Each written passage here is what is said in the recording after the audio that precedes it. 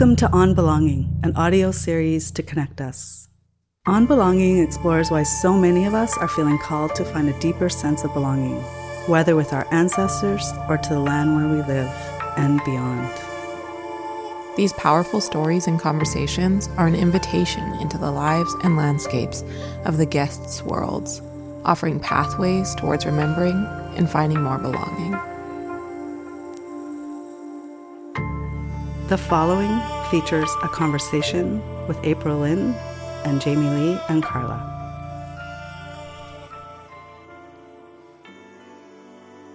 I'm currently based in London. I moved here around 8-9 years ago from Sweden, which is where I was born. And my parents had immigrated there from mainland China in the early 90s. Yeah, I feel like migration and ancestry for me are really intertwined and interlinked, just on a personal level, but also in terms of understanding like this passage of time and space on this enormous scale that this concept of ancestry contains. And I think sometimes, locating it in my own story and in my own family makes that a bit more digestible. So you refer to the UK as my adulthood home, and then China as my ancestral home, and Sweden as my childhood home. And I somehow myself all exist somewhere in between these three places.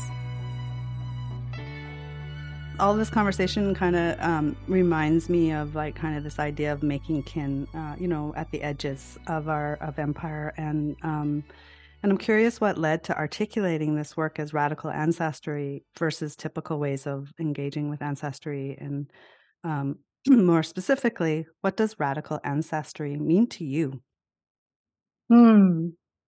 I think it's quite a core part of my exploration or my practice or my work is, like I say, investigating what role ancestry plays in these worlds that we inhabit and create in contemporary society. Some of which, or I guess all of which, start out as some kind of myths, and which I think then become materialized and reified through thought and language and action into the worlds that we do inhabit, which have very real and tangible and felt consequences. Yeah, and the ways that ancestry is part of that kind of world building, both in speculative, more so-called fictional with quotation marks sense, but also in a very real sense, in a ways that have consequences and ripple effects beyond, our immediate time, beyond our immediate kin as well.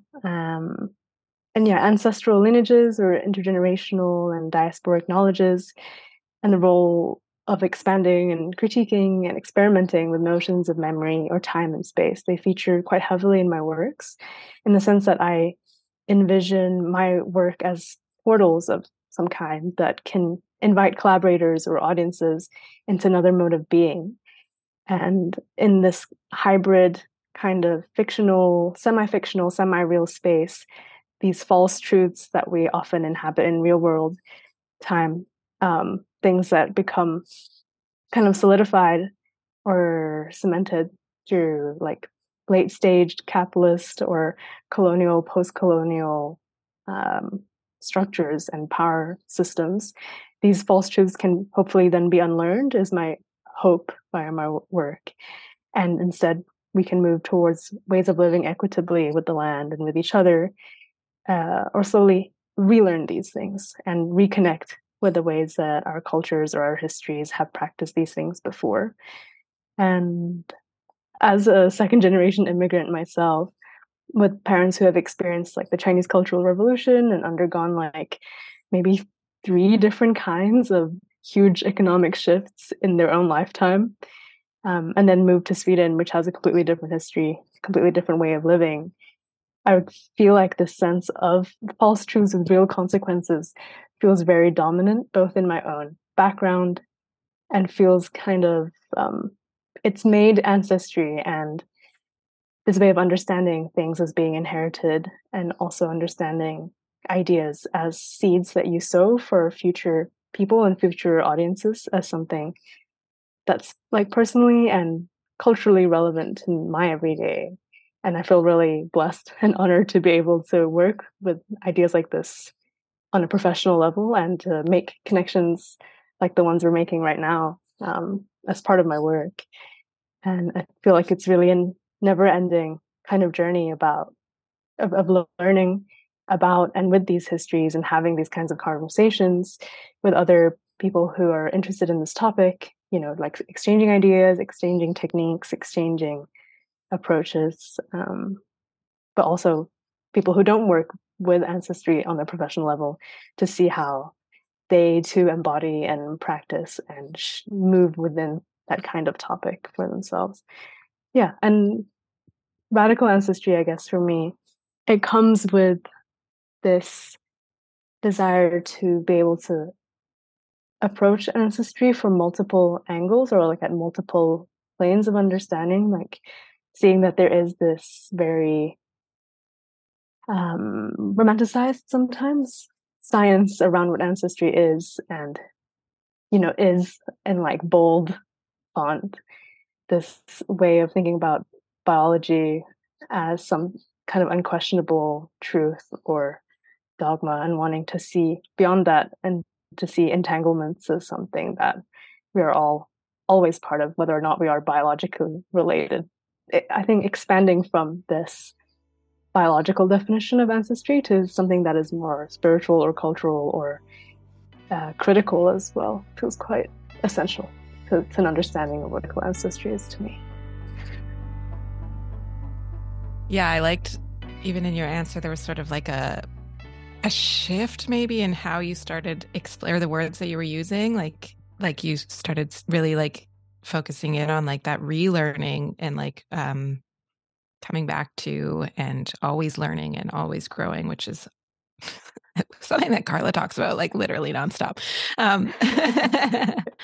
Is this really beautiful way of finding connection through, like you say, kind of beyond bloodlines and in ways that we can find kinship that is so rooted in who we are and how we exist on this planet or this experience or this lived experience. Like, one of the phrases that we like to use is that it's like already in our bodies, already in our bones, already in who we are, if we're like open to these conversations and open to each other and open to that kinship with things that are beyond just human experience. So connecting to the land, connecting to the flora, the fauna, the fungi, all that beautiful stuff that is like woven into our experiences that we're having. And I love this idea that like radical ancestry to you is so much more than biological, especially because that can actually be really limiting. A lot of people don't have access to that biological, quite literally inherited genes and genetics. Like it's an erasure of an experience if that's our only way of connecting to our ancestry. Absolutely. And the ways that like bloodlines, as you say, or like this very narrow understanding of who we should consider our kin has actually fostered there's so many different kinds of violence throughout Totally. history. And different kinds of like categorization or systematization of like people. And usually there's some kind of value system attached to that system, So yeah, it's like really dismantling or wanting to dismantle and think beyond that feels really, really crucial to like regrowing your own relationship with what ancestry is. Yeah, I love this conversation. I've been starting to use, I think it has a lot to do with your work, April. I'm starting using the word radcestors. We were asking people who their radcestors are, and I said, I'll start. Mine is mycelium. It's been really fun.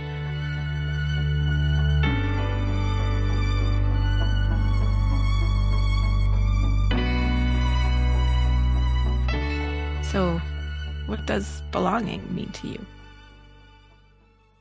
I'd say belonging means many things to me. I think the first thing that comes up for me that it's a sense of home or a sense of safety. Safety that doesn't presume a sense of like stagnancy or a sense of fixedness. I think maybe those things are often or can be conflated, right? To be like safe is just to be like comfortable and not be threatened too much. But actually belonging for me is this space where, yeah, there's perhaps comfort in being uncomfortable, or there's an openness towards discomfort, and there's a safety in knowing that like it's okay to be uncomfortable sometimes. Like some discomfort is necessary to grow. Um, and knowing that that's something that's safe to do, that it's safe to like make mistakes or safe to like venture out into different directions or draw different connections that didn't previously exist, as well as to kind of take your time getting to know the things you know even better. And yeah, I think that's like the vague kind of emotional sense that comes up in my gut when I see the word belonging. But then there's also a part of me that's maybe a bit more skeptical, maybe, in terms of how belonging is often leveraged to, yeah, perpetuate systems of violence or systems of power inequality. And then thinking also about, belonging in and of itself is not the same, right? Like there's different myths, or yeah, maybe myths is the right word. There are different myths of belonging that are used and weaponized also to further violence and to um, create divides. And I'm thinking a lot about how, while society gets more and more polarized, also with the use of tech, sci, and manipulation of like what we are seeing and encountering via algorithms, how that in turn becomes an enforced kind of belonging that is manufactured, yeah, to kind of sustain the system that we live in, a system that is inherently sustainable, but to kind of lengthen that lifespan. Thinking about how belonging, yeah, has often become like a concept that's twisted for a lot of like, for instance, in alt-right circles, perhaps a lot of like more vulnerable or like lonely men who aren't able to connect with people. They find like a sense of belonging in, yeah, perpetuating ways of seeing the world that justify a sense of like supremacy, or thinking also perhaps about more like transphobic circles as well, where a belonging to them is maybe more predicated on defining a sense of community that excludes others. So I don't know. It's an interesting term, and I think it contains a lot. And I think in my intuition and in my own body, it's something that feels really safe. But sometimes when I see it and witness it being used outside of just me, I feel like it's also something that is used to justify like a lack of safety or a lack of equitable safety, maybe. So it's complex, but that doesn't mean it's not something that I pursue or want to foster. Yeah, I agree that it's like I always think about children. My work is really oriented around adult supremacy. And so it's definitely a site where, parents particularly, or any caregiver who's in a relationship with a young person, like can leverage belonging in a really terrible way that isn't consensual, or that doesn't center a deep care. So I think it's really important to like all words, language is so limited, and it can just be in the wrong hands, be terrible. Um, I always think of one of my favorite quotes from Rilke is, "I'll always belong to myself, even as many times as I'll try to give myself away." And I love the nuance in it, because I think it could have a really shallow reading of individualism or some weirdness, but I think it's an important piece to bring to this conversation around um, finding belonging and um, figuring out how, yeah, like you say, it's about home, but it can't be fixed. Like it has to be fluid, it has to be consensual, it has to be relational, it has to be emergent.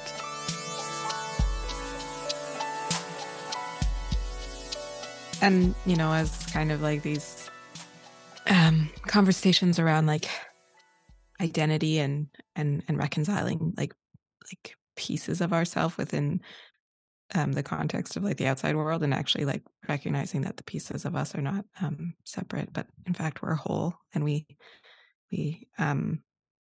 yeah, just like there's this duality kind of experience that we're touching on here, that like, you know, with belonging comes othering, and whether that's internal or external. I really liked the idea of that you said about safety, and like kind of how you explained it, like just wrote down on my page. It's like, you know, this safety within blooming and um, being at a stage of growth that maybe um, we can find compassion and understanding for ourselves too. Um, and yeah, like how we embody belonging is very different than how like society and culture embodies belonging, or I can't think of the word right now, but like imposes belonging, right? So maybe you could share a memory or a time that you felt in your body belonging, or perhaps maybe speak to like where and with whom you actually feel the most connected.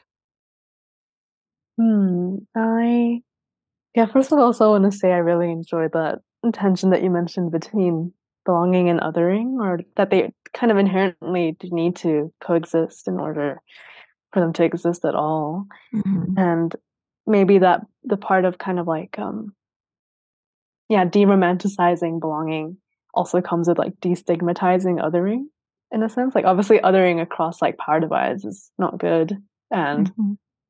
yeah, very painful and very hurtful. But in a sense that there does always need to be a sense of like an otherness to kind of shift your own location of self towards something. And I don't think that's like a bad thing in and of itself. You know, that there is Mm-hmm. always a sense of an unfamiliarity or a sense of yeah, newness. And that requires like an other that you don't understand yet.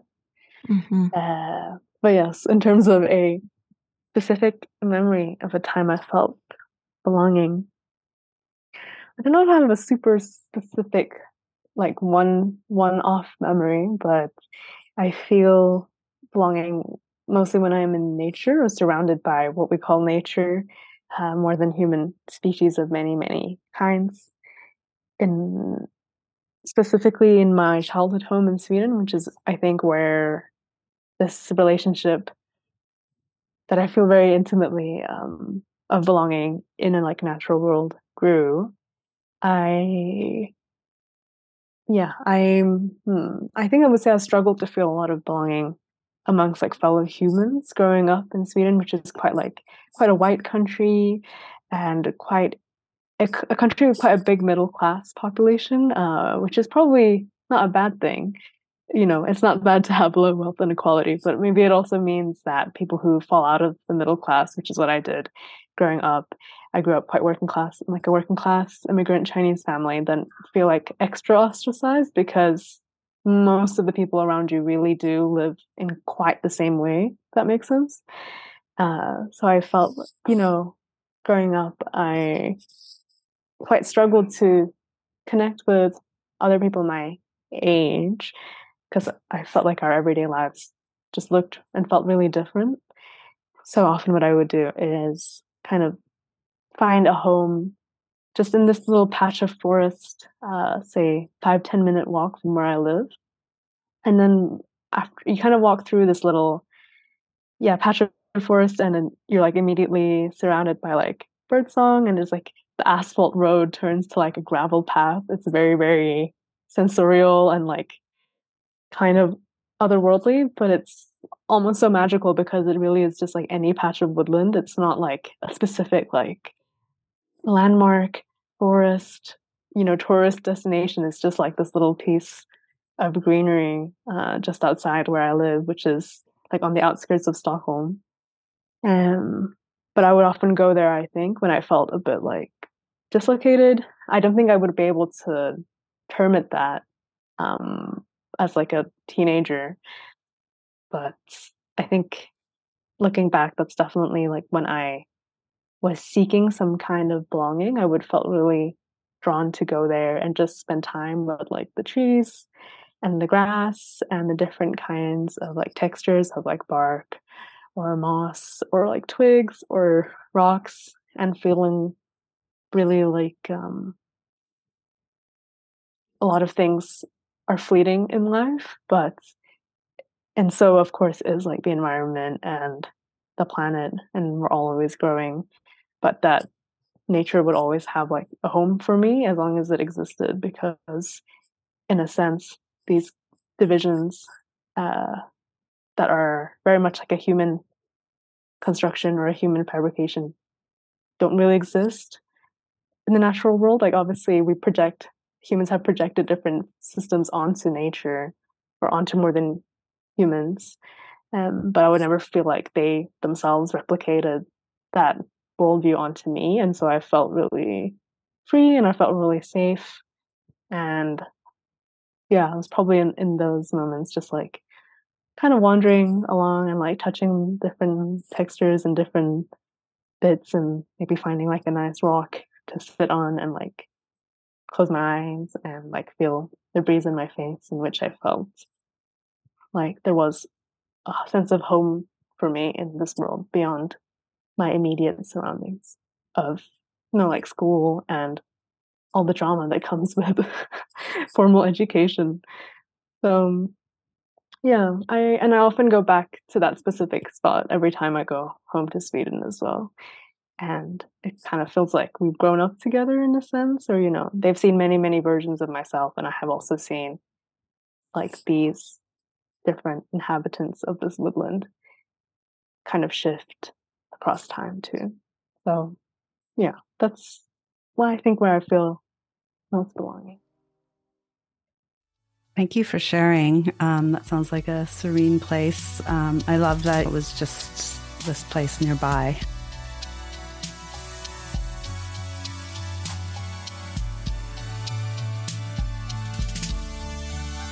Yeah, we kind of want to explore a little bit and talk about the game that you created and why you created it. Like, what was the catalyst for the Earthly Realm is Out of Balance?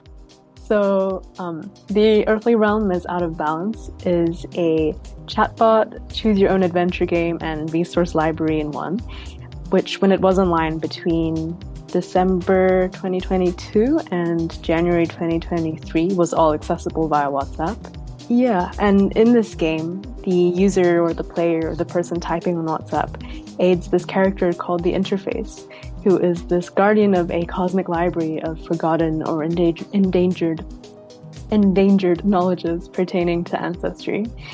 And the way they support the interface is by needing to answer questions or contribute reflections regarding their own relationship to ancestry and their own understanding of ancestry. And with every question that they answer or every reflection that they contribute, they move the game forward, in a sense. And yet my intention with this game was to open up discussions about how ancestry is both an incredibly personal experience, personal but simultaneously universal, how we're all bound by these differing threads of connections that span intergenerationally but also intragenerationally, like vertically and horizontally at the same time, and how our experience of these threads can differ incredibly wildly, not even person to person, but within one person's lifetime or like year to year. One's relationship to their ancestors or to ancestry as a concept can shift so much and have really huge personal and political implications. So ancestry, in a sense, was a kind of container for these questions and provocations and conflicts that happen on a micro scale individually from person to person, but also, across different selves within the same individual, but also on this huge immeasurable scale, like sociopolitically, interspecies, planetarily. And ancestry for me seemed like a really useful and also emotional way to approach questions that otherwise might feel quite abstract or hard to kind of talk about or hard to really word. Yeah, in the sense, thinking about ancestry is something that is, again, so personal and feels like a very internal kind of musing to think about, what is my relationship to my ancestors? But inherently, ancestry is something that is shared, that you always need at least two parties to speak of ancestry, I think, and it's a relational concept. And so I kind of wanted to hold space by making this work. I wanted to hold space for people to expand who or what they might consider an ancestor, and maybe introduce, this idea that more than humans, like plants or landscapes or bodies of water or objects even, can also be ancestors, alongside, of course, people who are not in our biological lineage. Yeah, that can be a little starting point for this work. Mm-hmm. So just to follow up, I'm just curious, who is the otherworldly guardian, maybe to you or to the project, but also just in a more open way, like why the choice to use a chatbot or to use AI? So maybe now is a good time to debunk quite a common misunderstanding I've come across whilst making this work, that all chatbots are necessarily powered by AI or AI driven. Ooh. I think usually they are, say in like a customer service sense. But even so, usually their responses have been trained by, they've been trained by humans to work on a certain data set. And at least in this very specific, in my work, there's no AI involved at all. Like all the different conversations you have been like handwritten by me and then programmed by a programmer. So it takes you from like, say question 1, and there's 2 choices you can make, A or B, and then A will take you to one point and then B will take you to another. And all of those choices have been like pre-designed by me. If you think about like a really, really big mind map, it kind of looks like that on the back end. But actually, that's a really important point, because why I wanted to work with a chatbot in the first place, or use this chatbot as the site for this project, is because I don't know, I've been thinking a lot about tech, thinking about our relationship to our smartphones, how they're, I grew up, I'm kind of a very young millennial, or like a very old Gen Z, depending on how you look at it. So I grew up whilst like social media was becoming a thing, and maybe like, my adolescence and the advent of the smartphone are quite linked together. So I have a little bit of this like techno-utopian feeling in me that I'm aware of. I'm thinking about like the potentials of technology in facilitating conversations and facilitating all this knowledge that you would never be able, or would take you a lot longer time to come across. But also, of course, thinking about surveillance and big data harvesting and all these multinational corporations like Meta and Google and Amazon. And then I started thinking about my smartphone and how it holds this similar tension of like incredible potential, but that's kind of leveraged in a way that's really harmful to people and to the planet. I think like a little cousin to the smartphone was the chatbot, who I felt like was this entity who had all this caring labor outsourced to them to do. People come to a chatbot to like have their problems fixed, have their problems solved. They, by the end of it, they expect like their situation to get better. And I was thinking like, what if we enlisted the chatbot's help and their expertise and their labor, but maybe in a way that could facilitate a different kind of growth or a different kind of experience for the person talking to them. And usually, chatbots used in the customer service setting are used by companies of different kinds to help their clients or customers with different issues, usually more practical issues that they're having. But I was like, what if people wanted to speak to a chatbot where it feels like it's a similar kind of conversation, but actually it's something a lot more personal and a lot more emotional and a lot more intuitive. And maybe that can also be a way to help people reroute back into the possibilities of what like a smartphone could do, or what a conversation on WhatsApp could mean. Because I think we're all quite used to, this tech just being in the background in our lives, and me, myself as well, you don't really tune into it that much. But I was like, wow, it's really amazing to be able to have these conversations via this like palm-sized device in your hand. And I wonder what that kind of accessibility could do when facilitating conversations that can be quite difficult to have, I think. Yeah. Wait, sorry, this doesn't answer your question. No, that's okay. No, I Okay. was going to be like, honestly, from listening, I kind of gathered that maybe potentially you're the otherworldly guardian. Yeah, no, it's Yeah. you're not wrong. I think essentially it's a character that I created. That mirrors a lot of the same feelings I have in wanting to facilitate these kinds of conversations. And the interface, they have like a personal stake, I should say, in having people help them. They tend to this library, which I mentioned before, the Hall of Understandings. But this library needs kind of human interaction or interaction from other people in order to be sustained, or it just falls apart and kind of falls into disuse. And it's their responsibility to make sure this place of knowledge is tended to and like thriving and not like dusty and decrepit kind of. So that's their motivation, and maybe mirrors my own desire to want to speak more about ancestry, because often I felt it's been quite a solitary experience, and also because I recognize how important it is in this time to have conversations like this in the open, and to have them not now but like soon. Yeah, I think maybe there's been no time in history where you don't feel like you're at a crossroads, but maybe that feeling feels even more heightened now with the climate crisis and its consequences just kind of creeping up closer and closer.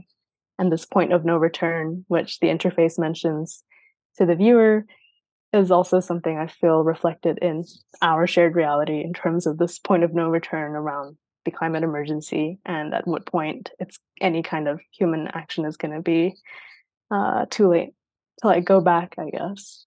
And of course, this point is always shifting, but in general, this idea of there being like a kind of cliff that we're all standing on the edge of, and what needs to be done in order to move us all collectively away from that cliff and into a place of sustaining our livelihoods and our existences on this planet.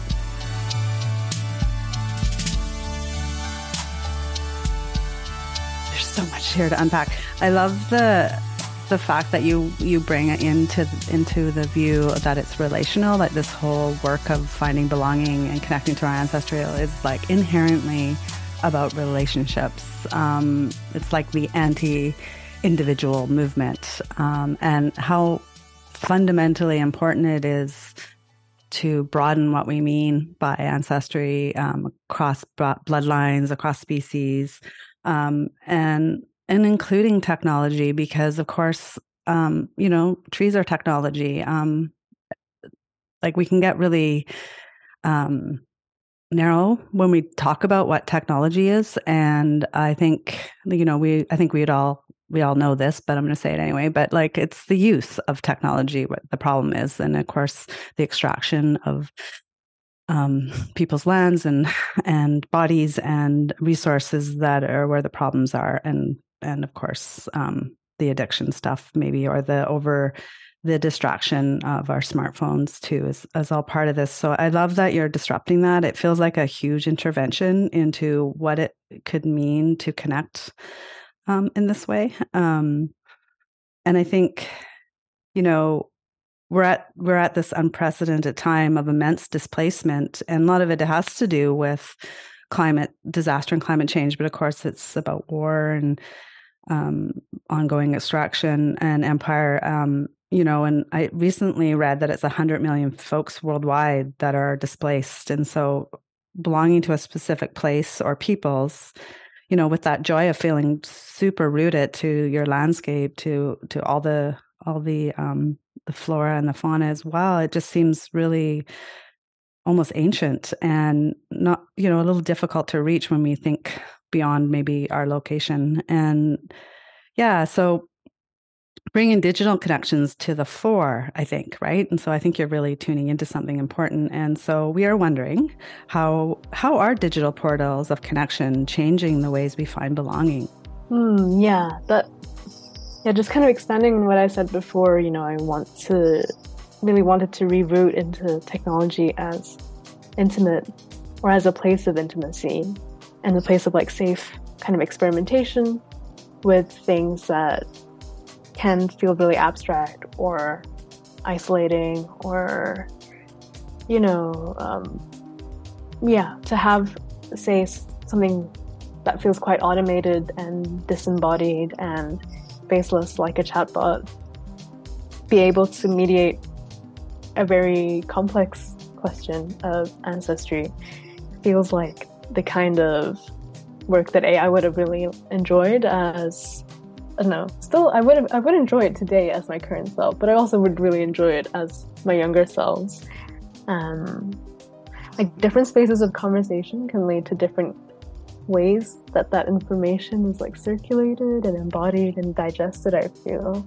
And I think there's something quite specific about like texting and being able to kind of pick up and leave that conversation when you need to and when you want to in a way that is maybe a bit harder to do in person.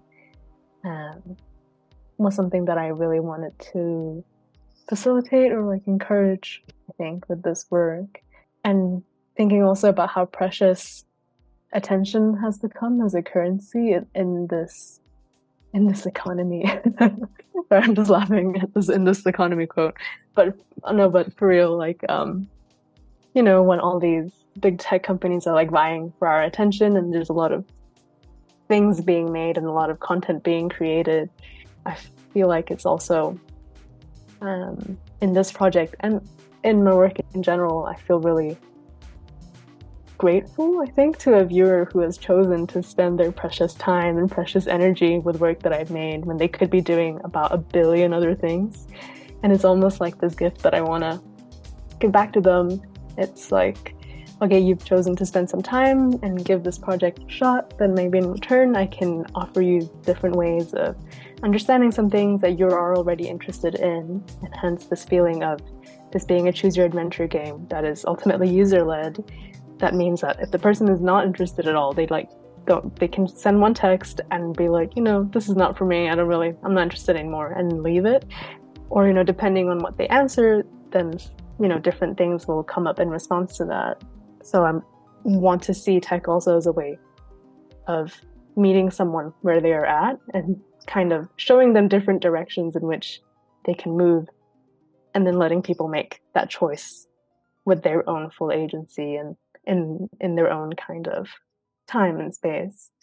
So that's maybe one specific way that I feel like belonging. I wanted to nurture belonging, I think, through this work.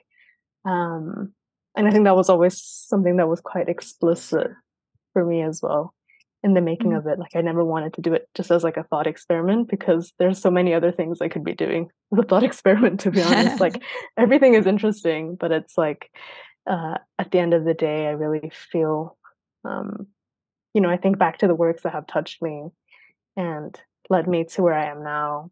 And I feel like I kind of want to do those justice in a sense. And I noticed that in works like that, they've really taken the time and energy out to like connect with me.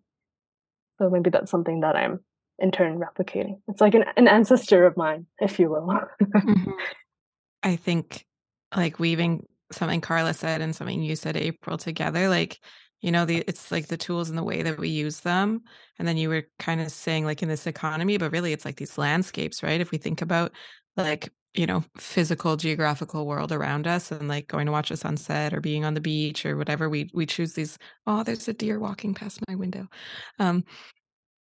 Like literally right now, speaking of Wow, landscapes. they want to be part of the conversation. Right? So cute. Hello, beautiful dear. Yeah, they always walk down my driveway and they're so sweet this time of year. Yeah, anyways, they like the landscapes of like our physical surroundings, like really we choose those like when we need a recharge.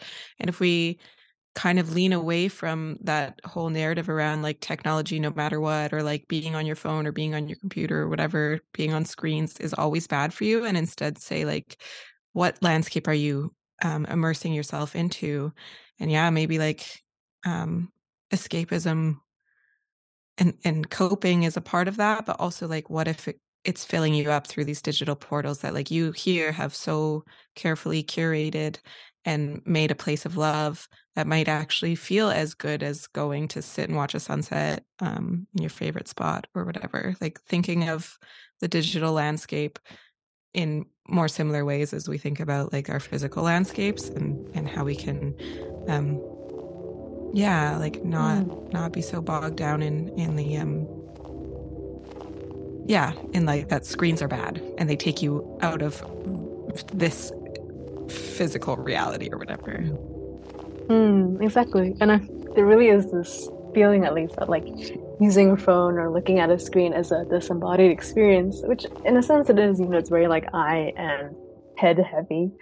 But the body is such a big part of interacting with this technology. Like it's, I've always, one thing that really drew me to wanting to make this work accessible on WhatsApp so that people can use it on their phones or their iPads, etc., is that people aren't tied down to like a specific time and place. Like they can be doing it on the toilet, in bed, before they go to sleep, like whilst they're like queuing for like, I don't know, something.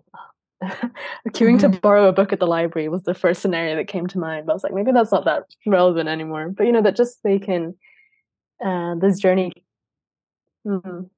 accompanies people through like different points in their day, and that in itself is a really embodied kind of variation of wanting to experience and sit with the work. And in fact, like finding connection to the world around you might not be possible in your physical surroundings, but could be possible if you're in the right landscape on your tech.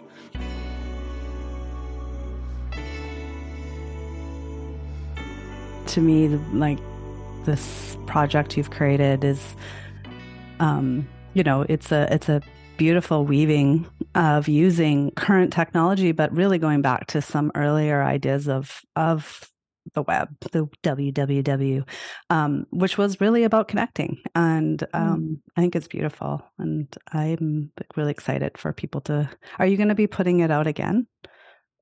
I think when the right time and place allows. Yes. I don't think it's going to be a one-time thing. So it's more like, when will the next times be? I'm not sure yet. Beautiful.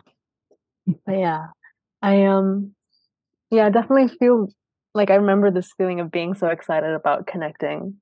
And like in the early days of social media, it was kind of like that for me, or it was just like, wow, there is this stranger across the globe. I know some things about them. We can build a relationship. And obviously that's become a lot more complex and nuanced now, but kind of wanting to go back to that still kind of amazing fact, which is what the internet does, is connect us to these things that otherwise would be a lot harder to access. Yeah. And just trying to remember that in a time when this access seems like it's being like manipulating us instead, or used to manipulate us. So it's like, actually, we can also have some agency and use it in a way that benefits us too. So we're not just the only ones that are being manipulated all the time. Yeah. Really important nuance. I mean, when I left social media, and I always say that I didn't leave. It's not social media, right?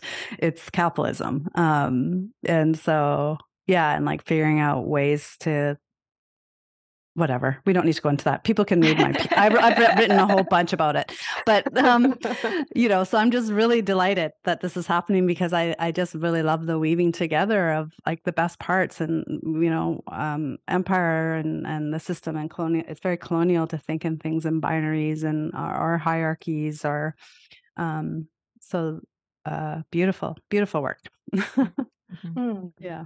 Maybe this is a good time to segue to me talking more about the Hall of Understanding. Yeah, please. Yeah, tell us more about what it is, and why. Yeah, and why you think weaving together other people's ideas is so important.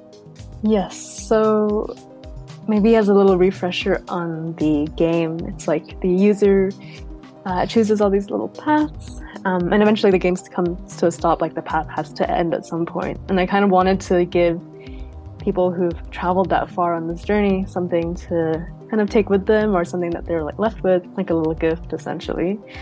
And it also made sense, I think, in the context of the game, where the interface is this guardian of this cosmic library. And I was like, maybe I can also flesh out this cosmic library into a kind of a real library, or like a real database of some kind. So also going back to this feeling around the internet being, a tool still to, come into contact with different kinds of information. Me creating this library was also just playing into my own interests. Like I really enjoy reading and researching across a variety of angles. And creating the Hollow Understandings just allowed me to curate my own library of information on ancestry, which is really fun.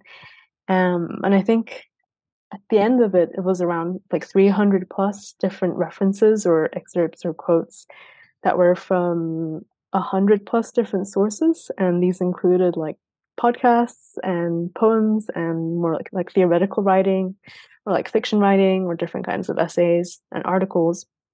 And I was just collecting these quotes and labeling them in this very big table I had. I think sometimes I would get quite bogged down into creating these like paths that of the adventure game, the choices that the users would need to make. And it would be quite a nice like breath of fresh air to step outside and just be able to research kind of endlessly on something that I was so interested in.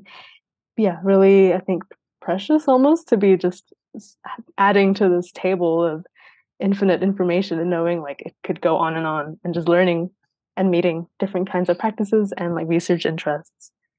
And feeling like, we're all, expanding ancestry to almost think about different people who have come before me in their study and their work of this topic as well, which is really nice. But like meta ancestors almost.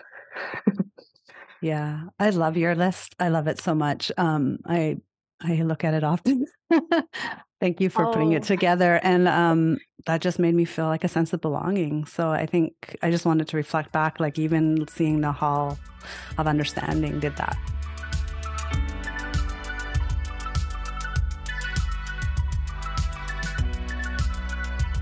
Yeah, so kind of, in the face of empires, like the systems, the various systems that have this hold on our collective lives, and often violently pushing many of us to remain siloed in our individual lives, or like a bloodline nuclear family, or just a grouping in that way. We have to actively cultivate and carve out other more general ways to thrive in our belonging and find each other across these differences. And in our work, mine and Jamie's, and the work we do together and with other people, we like to affirm and hold up all the ways we are always already doing it differently. Like it's already happening and it always has.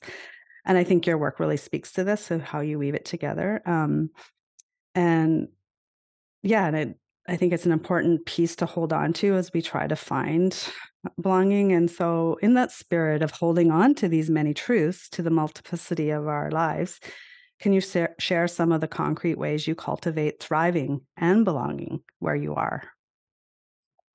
Yeah, I think maybe beyond the ways trees. Oh yeah. Apart from touching grass. Yeah. Yeah, concrete ways are really important, I think, when it comes to something so vast as belonging, where you can often feel a bit lost, I guess. Yeah, concrete things. One really, really big thing, and I don't think I'm alone in saying this, is just like learning how to rest.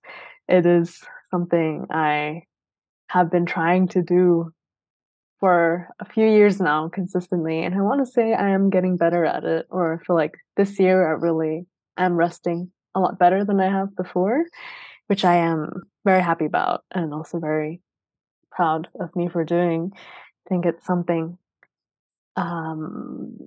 that is, obviously there is this kind of productivity mindset that goes around, and then countering that, there is this kind of like rest rest is resistance kind of conversation too.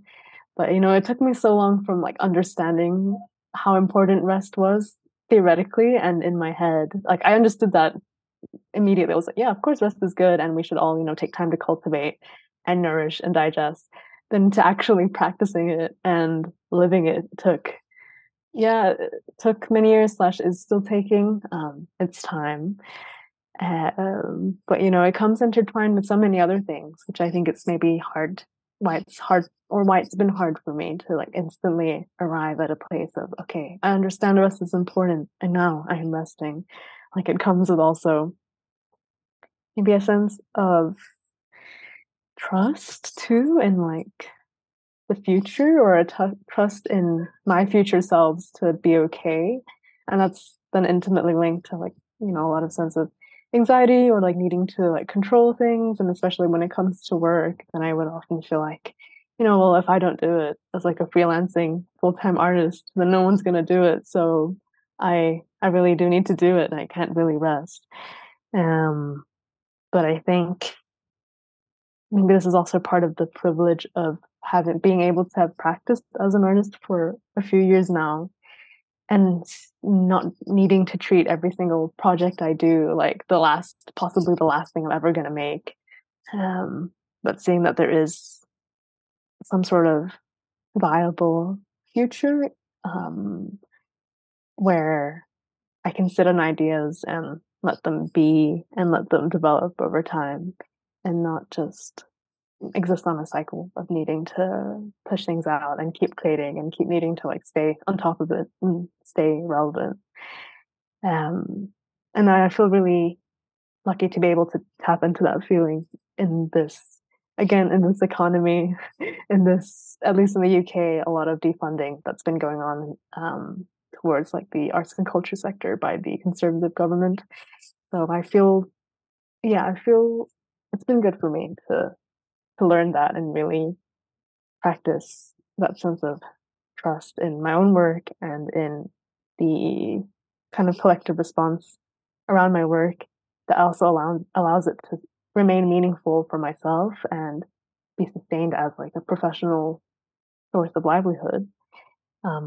What else comes with rest? Being able to ask for help also comes with rest, I think, and just that on its own is already connected to so many different things, like being able to just like accept care or ask for care when needed and not just like sucking it up and pulling through and like grinding your teeth and clenching your jaw to like get through it, but also being able to either ask for help when you feel like you can't do it alone or just letting it go and understanding that things will work out one way or another and being okay with the potential discomfort of not knowing. Quite a big part, I think, of learning to rest. It's just small things like that. Little, what would you call it? Little seeds, maybe, that are little seeds that I feel like I'm planting for my future self.